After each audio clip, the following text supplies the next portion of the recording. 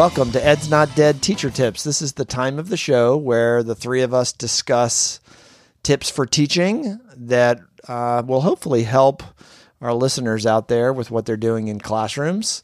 For our first installment of Teacher Tips, we are going to start with those tips that will help teachers at the beginning of the school year. So let me set the scene. It is the first day of school. You're in an elementary, middle school, or high school classroom. Mr. Siddons, what are some key tips for teachers? I think the one thing that I think takes a lot of time, but if you do it and put the time in, it pays out in major dividends later in the year. Obviously, everybody gets like their kids' information, their phone numbers, their email address of parents or whatever. I think it's I know, again, it takes a lot of time, but if you make the effort to call every single parent within the first 2 weeks or 3 weeks of school, and I know I've said that to people before, and they kind of gristle at it, and they're kind of like, that's ridiculous. I've had 150 kids in a couple years, and you take some. I took a Sunday when I'm driving somewhere, when I'm on the way home, and you make a phone call, 2 minutes tops with the parent, guardian, and you just say, hey, I met so-and-so today. It was great meeting them. I'm Mr. Siddons.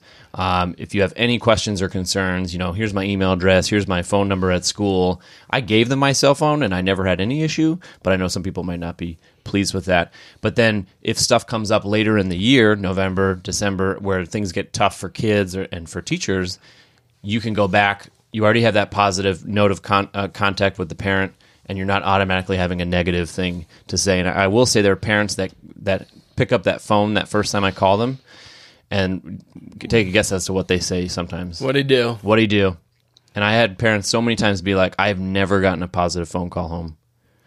And it's such a powerful way to start the school year. Very nice. And I will say he definitely did. I remember years ago driving somewhere with you, and it was like a Friday. I think we were like, it's going out of town or something. Mm-hmm. And he was in the backseat calling parents. I'm like, what are you doing?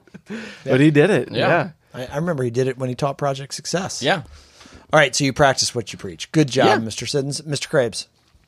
So one thing I was always really big on, still am big on, and important is kind of like the first time kids enter your room, what messages are you sending? Like, what are you asking them to do? Mm-hmm. And for me, it was always making sure that they had a specific assigned seat. It's not permanent. It's not forever. But especially, for middle school, but, I imagine high school as well, it's awkward and uncomfortable. And it's a new room. It's a new person who's in here. Who do I sit next to? Those really complex social dynamics are already at work and at play. So giving them somewhere to sit and then giving them something to do right away. They're not sitting around just hanging out and you're like, oh, hold on. And what I would always do is go around and ask kids their name. And on the seating chart, I would make sure to write it down phonetically as well. Because I always cringe, and I still cringe anytime, even if it's the first day, the mispronunciation of kids' names. Yep. So really working to make sure that you're writing it down, that you're going back to it every day. And for the first, honestly, month of school, I would just always have that in front of me. And if kids were working independently, I'd be looking at the seating chart, being like, where is that? What's that kid's name? And then I'd be quizzing myself as they go on, just as quick as possible, learning their names to really kind of give them a sense of importance. Like, I see you, I know you, I know who you are. So, yep. And that helps you remember the kids long term too. Yeah. Mm-hmm. Yeah. Remember them way down the road. Yeah. Yeah. All right. Lastly, the person that hasn't taught in the most amount of time. I will go with making sure that teachers have their routines and systems in place. It's a long-term strategy. It doesn't really necessarily impact you on the first day of school.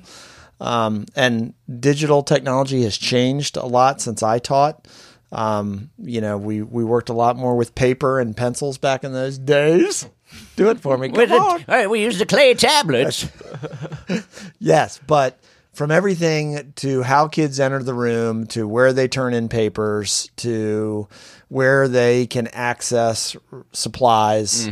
Mr. Siddons, you were always great about having lots of materials in a very organized way around your room, so kids knew kind of how to move in the space of a classroom. I think those internal room systems are really important. It gives kids kind of that that gestalt to work within. And so I think teachers, when they, rooms don't have to be overly beautified or pretty, but they need to be highly organized. Yep. And I think the kids, just like, cognitively you develop schema in your brain, and when you learn, I think that's what you do in a classroom space. Yeah, it's funny. That was going to be my second one in terms of important things to do, was setting up routines. And the kind of mantra is, if you don't have like a system or routine for it, they'll make up one for you. Yep. They'll fill the space. They'll fill the space. Yep. Yeah. And I think it's important to note, though, there might be a routine that you and I started our first years of teaching that the next year I was like, nope, not doing that. Or even like a month in, sometimes you're like, nope, that's done. Do you know what book I always reread? And it's going to make me I know. so old. Harry Wong. Harry Wong, man. The first days of I would school. always go back and just kind of... Okay, I never read that book. What? I mean, it's nothing earth-shattering or classic. groundbreaking. Is it classic? Yeah, but it's like, it just, for me, it always got me in the right mindset of thinking about what was going to happen and what I wanted to happen. Yeah. Harry Wong, First Days of School. Mm-hmm. Right. Go check it out. And check out the book, Who Said School Administration Was Going to Be Fun? I read that book a lot. Anyway.